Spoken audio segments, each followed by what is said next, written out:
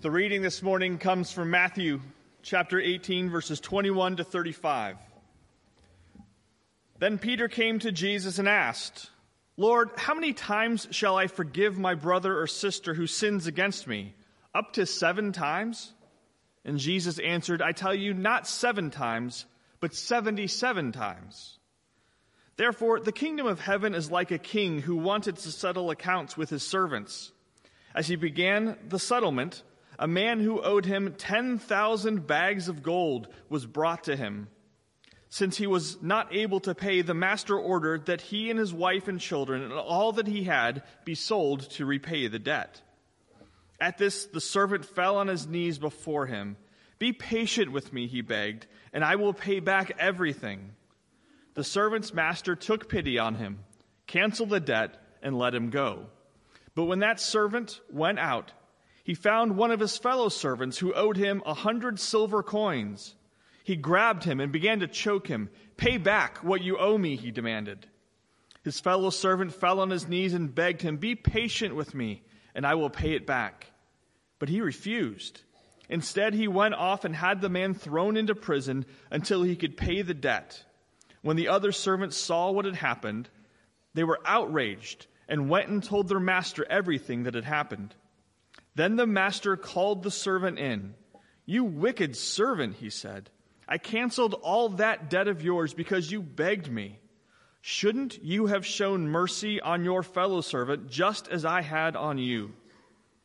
In anger, his master handed him over to the jailers to be tortured until he should pay back all he owed.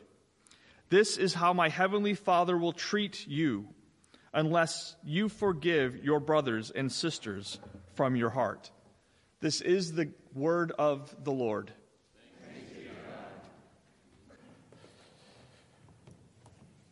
Well, you can't see it up here, but you know it's a good day when the worship pastor gets so excited that he knocks over a glass of water that's behind here. Right here.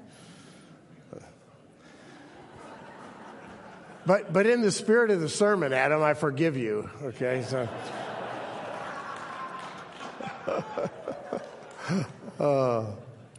we are going to talk about forgiveness this morning, and there's all kinds of forgiveness, right? Variations and difficulty of forgiveness, and really one of the most difficult kinds of forgiveness is when you've been publicly humiliated. So here's an illustration of what I mean.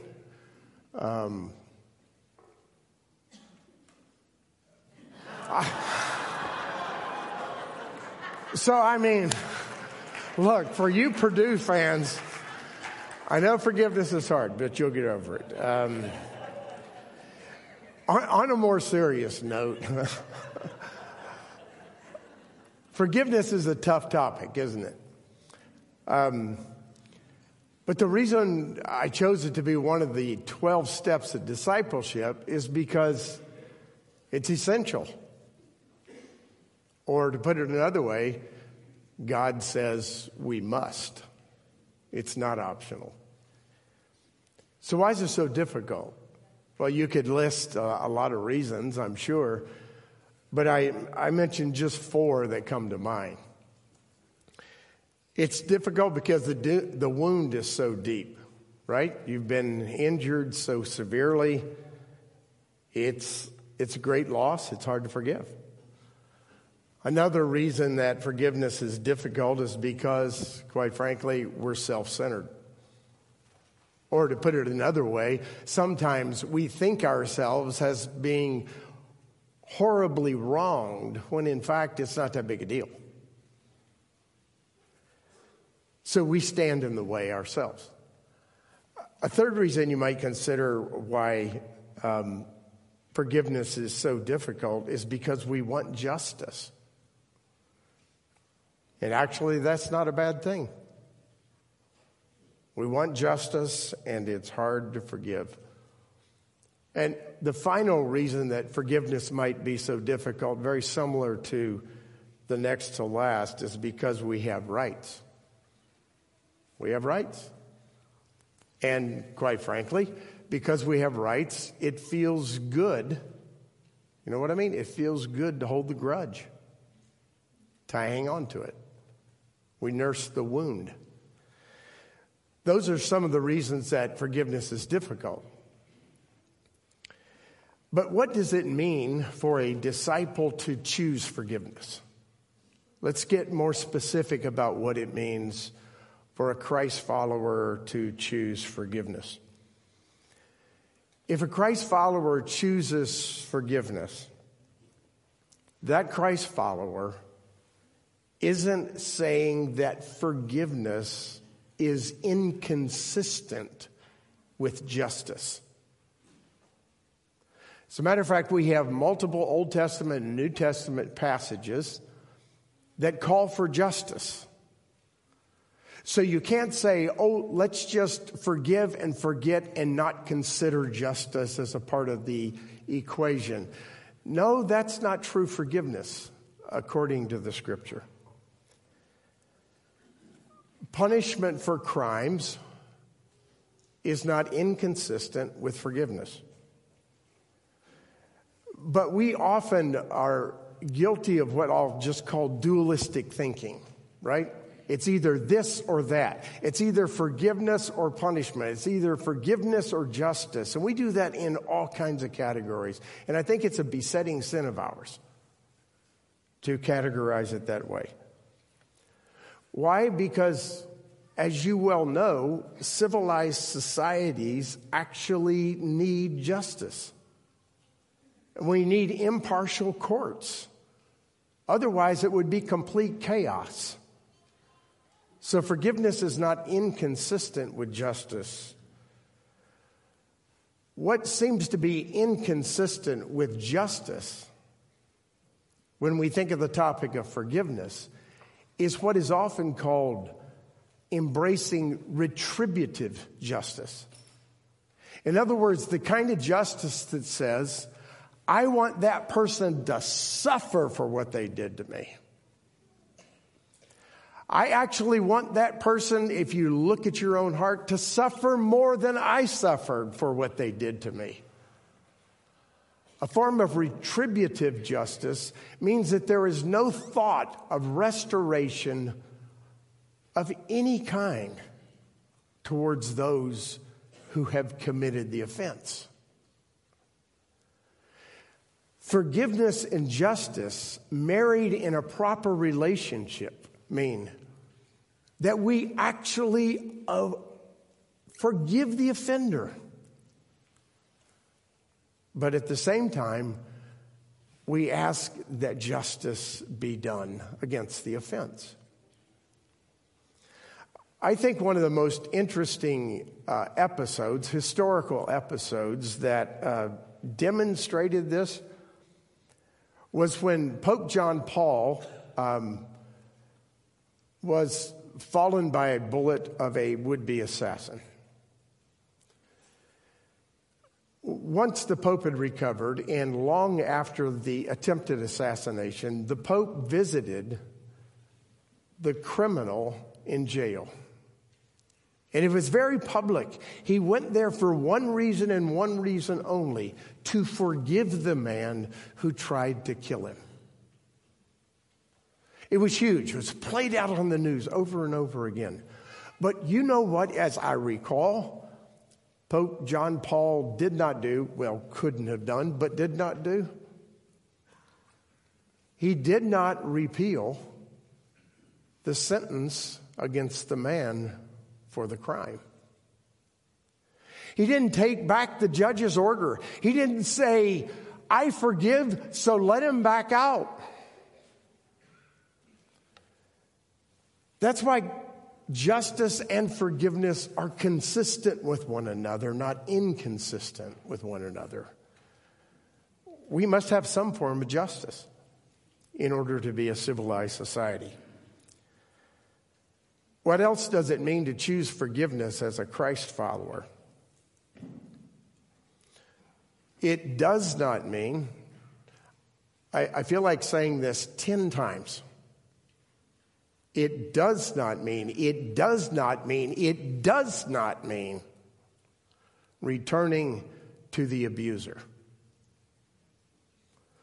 Forgiveness is not the same thing as saying, I forgive you, now I'll let you abuse me again. Why? Think about it. Because that activity perpetuates the sin. It increases the evil. We have multiple scriptural illustrations of this. When David was being chased by King Saul, every day trying to make sure he didn't lose his life. And on 2 different occasions, he finds Saul, and he could have put him to death. He does not. He does not put him to death. He calls him out of a sleep, a stupor, and says, look, my father, I have the ability to kill you, or did, but I will not now. And then what does David do? Does he walk back into the dysfunctional relationship and give Saul an opportunity to kill him? No, he does not. He walks away from the abusive relationship until God brings about what God will do. We have the same kind of sentiment expressed by the Apostle Paul when it comes to slaves and masters. The Apostle Paul said, if you have the opportunity to be freed from your master, do it by all means. Take the opportunity. Don't be in that abusive relationship if you can help it. But at the same time, Paul would say, forgive those who are your masters, who wrongfully treat you. The third thing I want to mention about what forgiveness means for a Christ follower is this. Forgiveness is naming the offense. Naming the offense and condemning the sin. That is forgiveness. Some of you may know the name Miroslav Volf. He is a very well-known theologian. He is a theologian at Yale Divinity School. Yale found him at Fuller Theological Seminary as an evangelical theologian and invited him to be a part of the faculty. And he's tenured there. He's brilliant. And he's a deeply committed follower of Christ. Part of Miroslav Volf's story is that he was raised in the former Yugoslavia.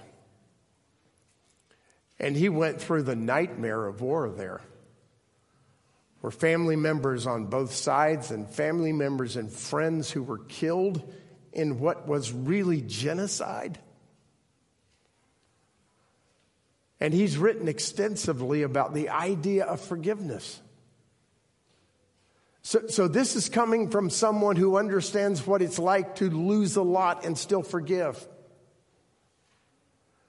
And I found it just stunning what he said. I want to read his words. In the very act of forgiveness, you've accused the person of a transgression. To forgive is to name and condemn the misdeed. The same is true of God. God doesn't condemn and then forgive. God also condemns in the very act of forgiving. The very act of forgiving says you're in the wrong. The very act of forgiving condemns the sin that you are complicit in. And at the same time, it forgives. So when God forgives sins, He doesn't pretend that nothing happened. And when we read the Scripture, we hear about forgiveness of sins, and we see God's wrath upon sin, especially in the cross. Not that an angry heavenly Father punished his Son, but that second person of the Trinity willfully took on the wrath of sin, which is death, so that we could be forgiven. That's forgiveness. Something else that forgiveness is, it's the opposite of shrugging off an offense as if it doesn't matter. That's not true forgiveness. It's naming the sin, condemning the sin in the act of forgiveness. Forgiveness is like the giving of a gift. God offers forgiveness, and some people receive it. Some accept it and some do not. We offer forgiveness. Some people accept it and some people do not. The one who is harmed is the one who does not accept the forgiveness, not the one who gives it. The one who gives it is freed from so much. The one who extends the forgiveness is released from a burden. Forgiveness is a release from a debt. We saw that in Matthew chapter 18, where the wicked servant didn't understand it. He'd been forgiven a great debt, and he refused to forgive his fellow servant a debt. The thing about a debt, you understand, is that you have the right to demand payment. Nothing unjust about that. If the person's indebted to you, you have the right to demand payment. But instead, through forgiveness, you release them from their debt. It must be why Jesus put it that way in the Lord's Prayer. Forgive us our debts as we forgive those who are debtors to us. So if that's what forgiveness is, then how is forgiveness given? How do you do it? Well, first, the answer to some of that is in there. You don't forgive and then return to the abuser. But more specifically, how do you do it? How is forgiveness given? It's given by an honest assessment. That's not just to condemn the sin. An honest assessment is to ask whether or not there is actually a debt there that needs to be forgiven. In other words, am I being childish when I want to forgive that person? Did that person actually harm me? Or am I just so childish that I think I've been harmed? There's a strange way in which forgiveness, which is out of bounds, shall we say, puts the person who extends the forgiveness in a position of self-righteousness. Oh, I want to forgive you for what you did to me. And you seem like the righteous one, when in fact there's really nothing to be forgiven. They didn't do anything to you. You just got your feelings hurt. You might have just been too sensitive. And so you make this pompous, arrogant statement about forgiveness. I remember hearing from somebody who said that on occasion he was clicking along his life and somebody left him a note. I'm going to call him Fred. Fred, I forgive you. And Fred looked at the note and said, what is this about? What do you mean, I forgive you? How is forgiveness given? Not that way, okay? Not that way. How is forgiveness given? It's given by a very deliberative process. So if you're working through forgiveness, let me recommend something. You can do it your own way, of course. But perhaps your first step towards forgiveness is to write a letter to God. Tell him why you're struggling. Tell him you want to forgive. Tell him you want the burden of unforgiveness to be lifted off of you. And then write a letter to yourself. Tell yourself why you're struggling. And finally, write a letter to the offender. I mean, this is not like dropping a note and say, I forgive you for something the person didn't do or didn't know about. This is a real offense. Writing a letter to the offender. I had an occasion to witness that one time. It was one of the most powerful demonstrations of forgiveness I'd ever seen.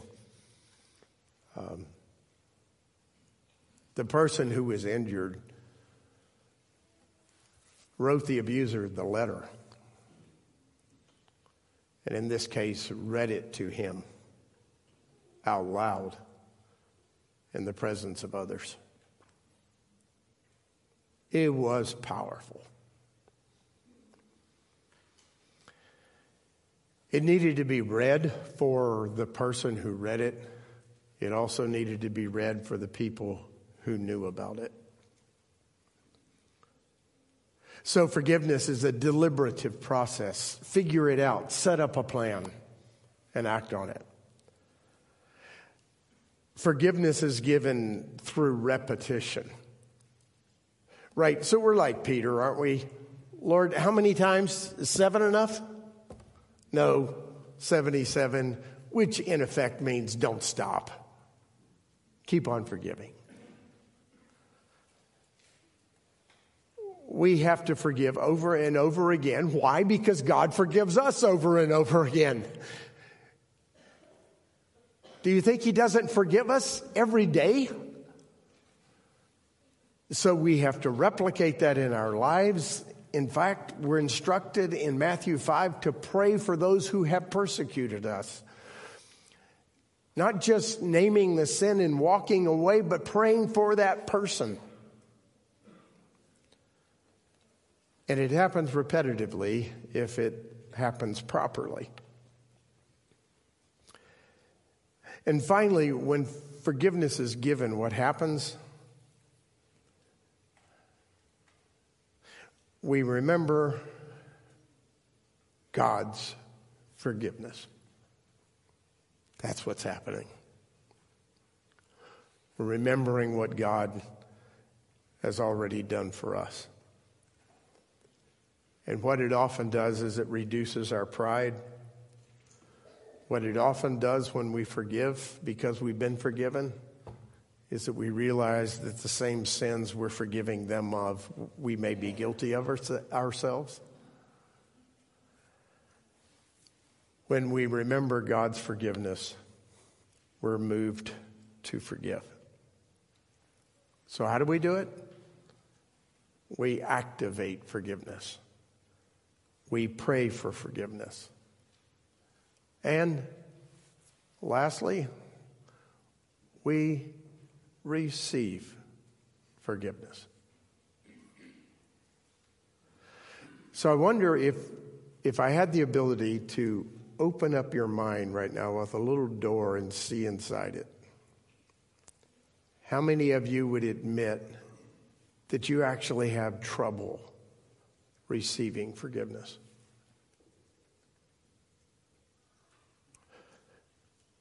You struggle with it. You beat yourself up. You can't believe you're worthy of forgiveness, so you don't allow yourself to be forgiven.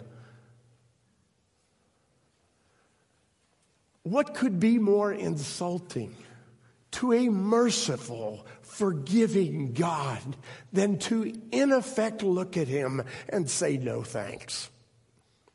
I'm okay. Now, perhaps the way for us to get to the place that we receive it is for us to give it more. And then maybe we will be able to receive it more completely.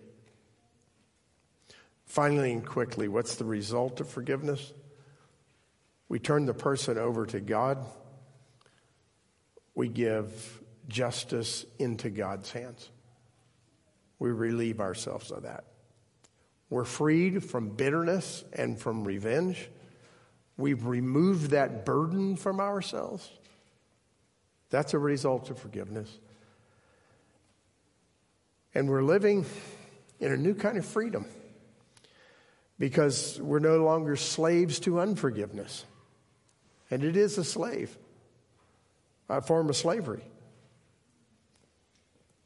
And also, when we take the step of forgiveness as a disciple, we imitate Jesus, which is exactly what discipleship is all about. Imitating your master. So finally, I want to make a recommendation, an assignment, shall I say? You may remember that we read Psalm 32 at the very beginning of our worship service. Adam read it for us. And that's a classic passage where David says, when I kept my sin and didn't confess it, it was killing me. It was eating me up. It was destroying me. But when I confessed my sin to you, God, I found relief and I was healed and my bones even felt better.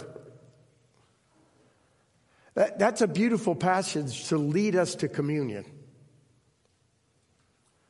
But let me suggest that we take Psalm 32 and link it with Matthew 18, our second passage. Let me suggest that instead of, legitimate as it is, instead of just focusing on the sin that we need to confess, we actually come to a deep understanding that because we have been forgiven, we are called to forgiveness. So what's a simple exercise? In a few moments, we'll have communion. And we all always pause to confess our sins, to reflect on what we need to confess. Let me suggest in the next few moments when we do that, we think of what we need to confess and who we need to forgive. And that will round out the whole notion of biblical forgiveness. Will you pray with me? Lord, we thank you for the encouraging topics, and we thank you for the tough topics. The encouraging topics are wonderful. The tough topics, they're deep, and they teach us. And we know this is a tough topic. We struggle with it because we want to hold a grudge. It's a tough topic because part of our struggle is how to do it. It's a tough topic because we realize some people return to the abuser, and it's really a false notion of forgiveness. And it's not easy, God. We want to say that, and we want to acknowledge it's hard. But we also want to acknowledge that you tell us it's not an option. In order to be a Christ follower, we must exercise forgiveness. So give us insight as to how to forgive and what to forgive. And give us the willingness to do it. And may all of that be covered by the canopy of your forgiveness that we have received from you directly. These things we pray in the name of Christ our Lord. Amen.